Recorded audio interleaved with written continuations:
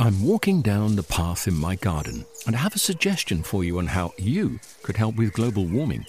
With a large lawn, I found a simple way of making a big difference. I sold my ride-on mower and bought a top-of-the-range Cress robotic lawnmower. It runs off rechargeable batteries and uses cutting-edge technology to mow and maintain a lawn this size.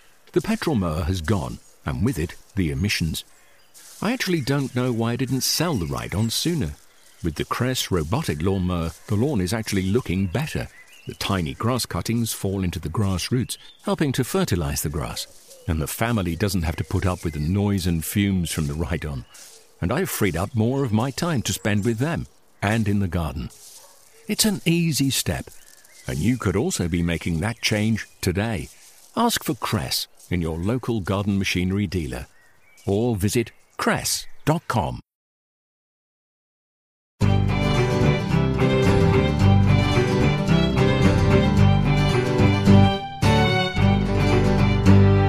Hello and welcome again to the RHS Gardening Podcast. Every fortnight we bring you a mixture of features and discussions exploring every aspect of gardening: plant care, pest control, garden design, growing your own fruit and vegetables and container ideas, plus expert seasonal advice on what you should be doing in your garden right now. I'm Tony Dickerson, one of the RHS's team of horticultural advisors based at RHS Garden, Wisley in Surrey. Later in this episode, we're going to hear from some of the expert speakers who've been presenting specialist garden talks at the RHS Autumn Shows in London this year. But before that, let's hear some seasonal advice on key jobs gardeners can be tackling in the coming weeks. I'm Chris Smith from Penard Plants, and really we're looking at the vegetable garden and things you can do now. You can't just sit down and do nothing. If you want nice garlic and onions next year, this is the time to plant your autumn onion sets, and certainly to get the garlic in by the end of October. Once you get past that, it's getting a bit late. You can plant broad beans and peas for early crops next year. Again, don't plant them too early. Towards the end of October is fine, early November. And if it's a very cold winter, the peas may need a little bit of protection, but the broad beans will stand anything. It's also worthwhile putting in some salad crops, particularly if you've got a greenhouse or some cloches, because if you grow land cress or mizoon or things of that sort, you'll have an abundance of leaves right the way through the winter months. Really, for early November, you're beginning to get a bit late to start sowing things that late. Again, if you've got a greenhouse or some protected areas, salad crops, some spring onions, some radishes, they'd be absolutely great. But start thinking about Christmas and then start again in the new year. My name's Neil Hope from the National Vegetable Society. Early November, it's mainly ground clearance and cultivation. Just get everything ready for next year. I mean, I know they say you should better grow vegetables all the year through, but a lot of vegetables do have their time period. Parsnips are good. They say you shouldn't dig your parsnips until you've had the first frost. Or Brussels sprouts. Well, I've got a problem this year in that I've grown my best Brussels sprouts ever, but I was picking them from August. They're halfway through. There's some on my truck here, and they're going to be finished in about a month's time, so I'm not going to have sprouts for Christmas, but I will have parsnips. My name's David Patch and I work for RV Roger Limited, which are a nurseryman up in North Yorkshire in Pickering. So from November onwards, that's the main season for planting bare root trees, shrubs, fruit trees and roses. So now's the time to be looking at nurseryman's catalogues, making your order, reserving the stock before they start to sell out, and that way in November and December you can get your bare root plants in the ground while the soil is still relatively warm and there's some moisture in the ground so they can start to root through and establish and ready for next year. You can find more information about all aspects of gardening techniques and plants on the advice pages of the RHS website. Go to rhs.org.uk/advice. I'm Tony Dickerson and you're listening to the RHS Gardening Podcast. 2015 has been a fabulous year for RHS flower shows. Here on the RHS Gardening Podcast, we brought you interviews with high-profile show garden designers such as Adam Frost, Matthew Wilson and Dan Pearson, whose recreation of Chatsworth Park at Chelsea stunned visitors and won Best in Show. We've interviewed expert nurserymen, community project leaders and international gardening experts, give you a taste of the sights, smells and excitement of the shows. One aspect of RHS shows that is perhaps less well known is the opportunity visitors have to hear and see expert talks and demonstrations from specialists in a wide variety of gardening and garden-related topics. For instance, exotic vegetable cultivation, foraging, flower arranging, specialist talks from expert nursery growers or plants people such as tulip growers or the National Plant Collection holders. Shows provide an unrivaled opportunity to hear and speak to those renowned experts at first hand, to ask questions and to learn new information and skills. We went to the recent RHS London Harvest Festival show in London to hear some of what was on offer on the lecture stages. Manager of RHS London shows, Jorge Rodriguez Martin. What we do is that we put together the content for each show and we make sure that it's full of interesting nurseries and horticultural related content for the public to enjoy when they come to visit our shows. They offer different content throughout the year, so we have from early spring to the autumn, there's always something going on in the garden, there's something interesting for people to purchase, different plants, and what we do is that we bring together the best of the horticultural British business. Basically, we are here to support small nurseries, big nurseries, people who are growing from seeds and making this industry still being alive, basically. We also support the content with horticultural talks. So we have many of the exhibitors. They help us by giving talks and explaining to people what they do, how they do it, and giving them some background and information, basically. And then people engage really well, and then they ask questions about their own experiences and their own gardens and things like that. So let's hear some of the best bits of the Harvest Talks programme now. First up was Claudio Bincoletto with his talk on foraging. The nutritional value is very high. In terms of mineral content, this has got 10 times more than your normal spinach, and it has been used since man essentially appeared in man. Chimps and other primates will eat nettles at daily diet. For us, it has been very important, a source of vitamins during wars and during period when yield was very low. And it is an important plant when we talk wildlife. It is used as indicator, and if you think that it grows on disturbed soil, very rich in organic material. There are some species on the ferns that are blonde and they have very little needles. The medicinal effect, apart from taking it as a tea, is really you can eat it, and we are equipped to eat nettles. They will sting all around your body, lips and other things. But if you don't do this, if you don't have an insurance, and if you are not aware of health and safety, but if you pick a young leaves and you insert it in your mouth, it won't sting your mouth. And this is something that is used in food anthropology, as we were eating nettles since we appeared in the planet. And normally, there is a world championship down in Devon eating nettles, 6 meter tall. The complementary are lots of pints of bitter, which really helps to get the sting out of the lips, because it's amazing. Okay, other things. What I've been looking at is plants that are interesting as food, decorative, and rabbits don't forage for them in my open restaurant.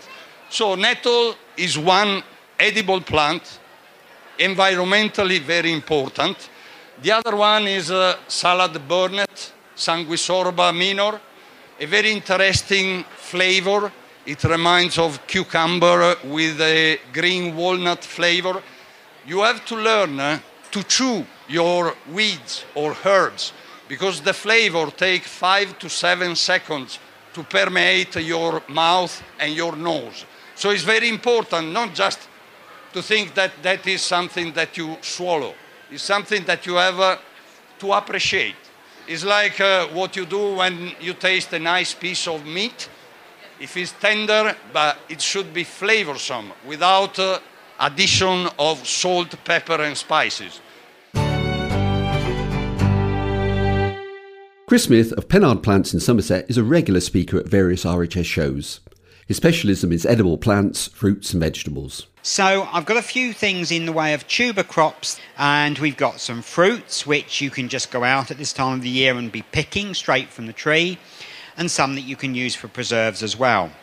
And we'll start off with one or two tuber crops and one or two crops which again are perennial, because one of the things I think about growing veg is not every year do you want to go out and plant the beetroot seed and the parsnip seed and things of that ilk, and then you have to go and replant them the following year because they're only an annual.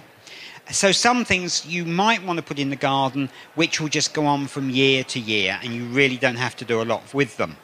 So we'll start off with a couple of members of the onion family. There's lots of onions. And obviously some onions you need to sow the seed every year, or you need to put the onion sets in and harvest. But these two are perennial. The first one, well, I can't show it growing because it's only just starting to grow at this time of the year. It grows during the winter and into the summer.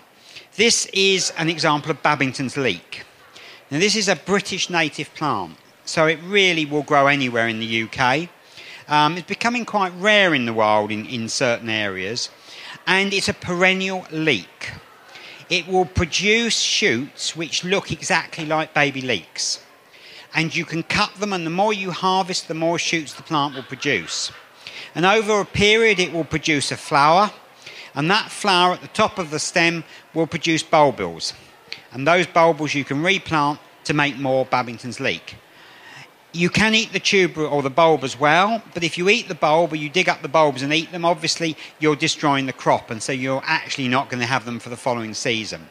So as long as you always leave some in, the plant will continue to produce. It can be grown in the flower border, looks very decorative with its flower. It can be grown almost anywhere as long as it's not in deep shade, but very, very easy to do. And the other one is, I always think, a bit of fun. I just gave some to one of the schools down there.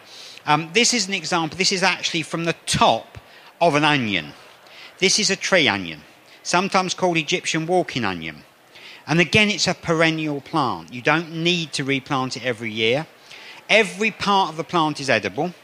The stems, the leaves, the onions that it produces at the top, and in fact in the onions it produces underground. But again, you have to leave some in for future years. So this is a bulbil from the top of the onion. It grows to about 2 foot tall, doesn't produce a flower, it produces a cluster of onions which are quite strong in flavour. It's called the walking onion because if you leave those bulbils, it will eventually fall over and plant itself about 2 foot away from the parent plant. And the idea is if you leave that to do it every year, it will actually walk across your garden and into your neighbours. But anyway, so it's a bit of a novelty, but it will give you onion flavouring for a good part of the summer if you want to use the leaves as well. And so you can use the top set. The other onion I'd recommend is the perpetual onion. Now, a lot of people get the perpetual onion mixed up with the Welsh onion. They're not the same. The Welsh onion dies down in the winter. The Welsh onion is a little bit like a giant chives. You use the foliage, you can break pieces off and use those as well. But in the winter, it's useless. The perennial onion is actually green right the way through the winter months, and it produces its foliage right the way through the winter. During the summer, it looks a bit sad, doesn't like the hot weather, but during the winter, it thrives. And you can break pieces off that and use them as spring onions. You can use the foliage for onion flavouring, and it's just a really great thing. And as long as you always leave a piece in the ground, you'll always have it. I think my grandfather used to call it scallions. But in fact, it's a plant that you can't grow from seed. You have to buy a plant because it doesn't produce flower. It just produces its foliage. So that's perpetual onion. Chris Smith of Pennard Plants in Somerset. Next was Lewis McNeil from Urban Orchards. As a result of planting all of these community orchards, we started planting in about 2009, so we're just getting to a point now where we're beginning to see those trees starting to crop. And of course, there's lots of challenges in an urban environment, especially when you're planting into quite poor soils to start with. So one of our key focuses is really looking at the orchard as an ecosystem and actually considering the soil, considering the other plants in the orchard, considering how we're going to attract a higher diversity of invertebrates and birds that are all going to help with our pest control and hopefully negate the need to spray, because one of the key things to remember is things like apples are perhaps one of the most sprayed fruits that we eat. And even if you buy organic apples, they will have a program of copper-based sprays, copper sulfites being sprayed throughout the summer to prevent apple scab, which is a common fungal disease, which is the bane of the commercial grower's life because, as the name suggests, it makes the fruit not look very good. So actually, looking at in a really holistic sense and trying to actually create a whole ecosystem with a variety of beneficial plants with, for example, because we're working with poor soils, looking at planting shrubs that are also nitrogen-fixing shrubs into the system. So again, we're negating the need to then go and have to use fertilizers and things brought outside of a system. So we're really looking at truly sort of sustainable food systems. So now we've got almost 100 community orchards in London alone. We've just started planting in some different places as well. And one of the key things originally with the project was, well, we're also going to try and encourage people to think about, to reconnect with this fruit heritage and to reconnect with some of the old recipes and some of the old ways of preserving fruits pre the era of being able to transport apples from New Zealand and South Africa. And it's worth noting that, you know, in this kind of pretty ridiculous economic system that we have, you know, where it actually works out cheaper to have fruit coming in from New Zealand or South America, even though actually we've got some of the prime soils and conditions and climates for top fruit like apple and pears. So it's worth saying that actually I think only about 30% or so of our top fruit is actually growing in the UK. So really, you know, with that loss of heritage and with that loss of connection generally with nature that we've seen over a few decades, a few generations in fact, we've also lost some of these old ideas of how to deal with that fruit and actually even what some of these fruits are. As we'll have a look in a moment, there's some fruits that have fallen out of popularity that were really more popular in Victorian times and Elizabethan times. And so we're trying to reintroduce some of those. So it's not just apples, not just pears, but we're also taking advantage of the fact that in London, of all the places in the UK, we've got this heat island effect. So we've got these extra couple of degrees or so average temperatures. We've got all of these microclimates that are soaking up heat. And we're in the southeast, you know, so we're getting this warmer weather. So we can actually be quite experimental and start thinking, well, actually, what can we harvest in a few decades down the line? What can we experiment with now? So increasingly, we're looking at planting experimental trees. And already in the UK, people are starting to grow persimmons, for example, and experimenting with pomegranate. We're already getting some good apricot crops now in London orchards. So really starting to prepare for the fact that things are changing. Climate change is happening very fast. And instead of just focusing on some of the older heritage varieties, which of course it is important to perpetuate and keep those, but also looking at the fact that actually certain top fruit species, they need a certain number of hours below a certain temperature over the winter, called winter chill hours, in order for them to set good fruit the following year. So of course, if we're getting milder and milder winters, we need to start preparing for, you know, years where we might not be getting as much fruit from some of these varieties and actually making it a little bit more experimental. And finally, our very own Ad Adams from the Horticulture Advisory Service here at Wisley on preserving the harvest, how to store winter vegetables. We're going to start with some traditional methods. So the first one we're going to talk about is storing root vegetables. So root vegetables can either be stored in the ground and harvested directly from the ground, or you can harvest them and store them. The advantage of storing in the ground is that they're much less likely to deteriorate by drying out. They are, of course, much more vulnerable to frosts, slugs, and potentially rotting if the soil's wet. So, carrots, parsnips, salsify, scorzonera are all best stored like this. Turnips you really want to dig up and use before midwinter. Celeriac also, you want to have that up by midwinter because it might rot. Beetroot and swede, you can store them in the ground, but by about midwinter it might be worth digging them and putting them indoors. So what you need to do, and parsnips, they should be left in the ground and let them get a bit of frost, because that will improve the flavour, because it will convert starches to sugars. You should exclude frost by covering your vegetables with a layer of straw, cardboard or bracken, and then you can hold this down with netting or horticultural fleece.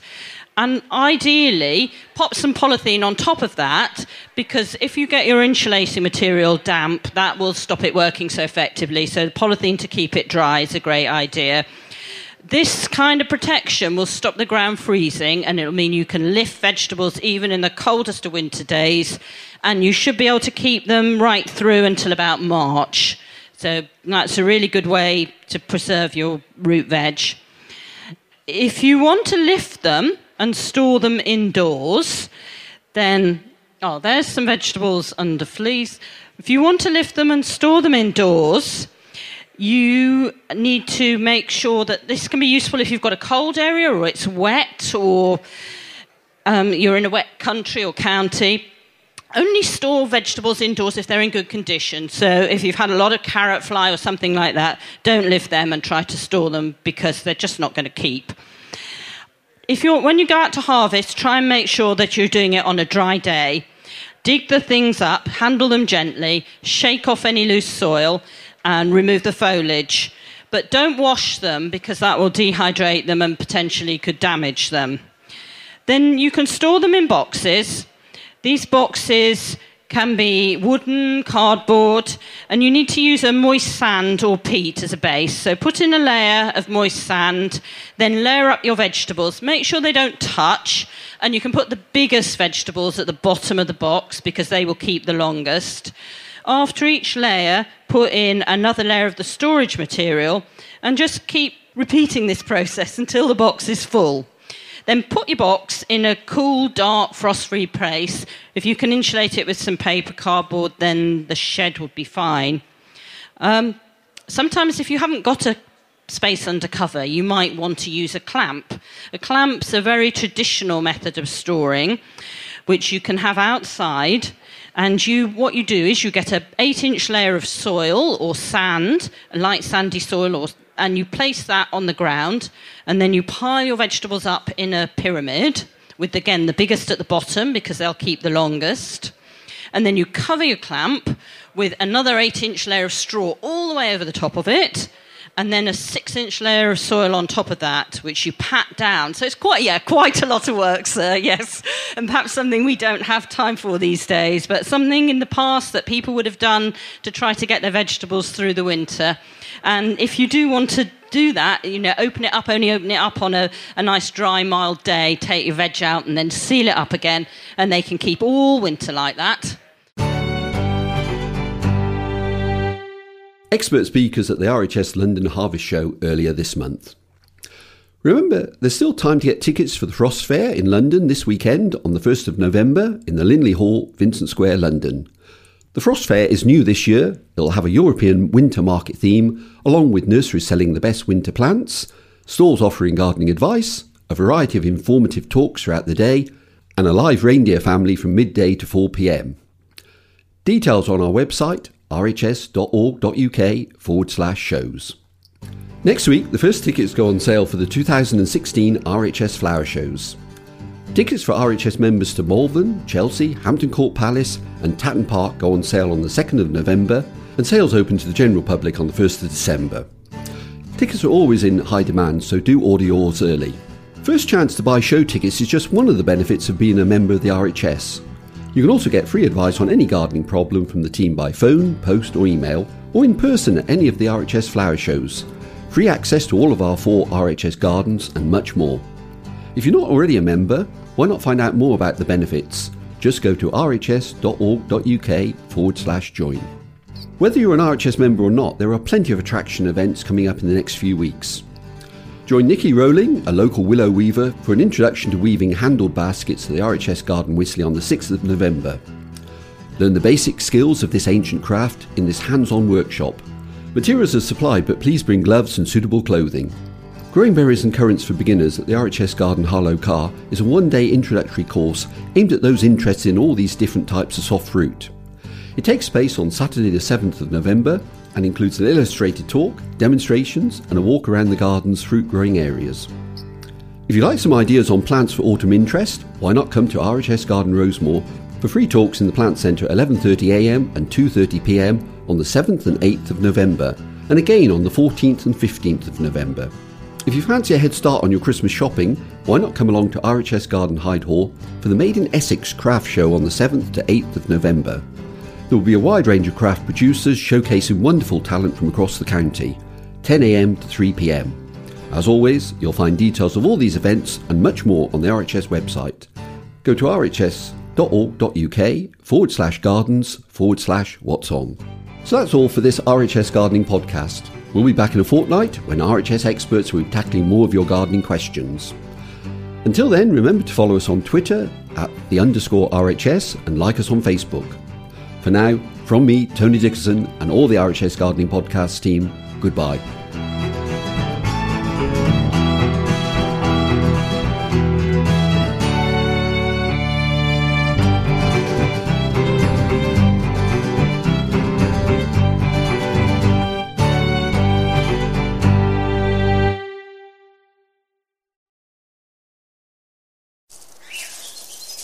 I'm walking down the path in my garden, and I have a suggestion for you on how you could help with global warming. With a large lawn, I found a simple way of making a big difference. I sold my ride-on mower and bought a top-of-the-range Cress robotic lawnmower. It runs off rechargeable batteries and uses cutting-edge technology to mow and maintain a lawn this size. The petrol mower has gone, and with it, the emissions. I actually don't know why I didn't sell the ride-on sooner. With the Cress robotic lawnmower, the lawn is actually looking better. The tiny grass cuttings fall into the grass roots, helping to fertilize the grass. And the family doesn't have to put up with the noise and fumes from the ride-on. And I've freed up more of my time to spend with them and in the garden. It's an easy step, and you could also be making that change today.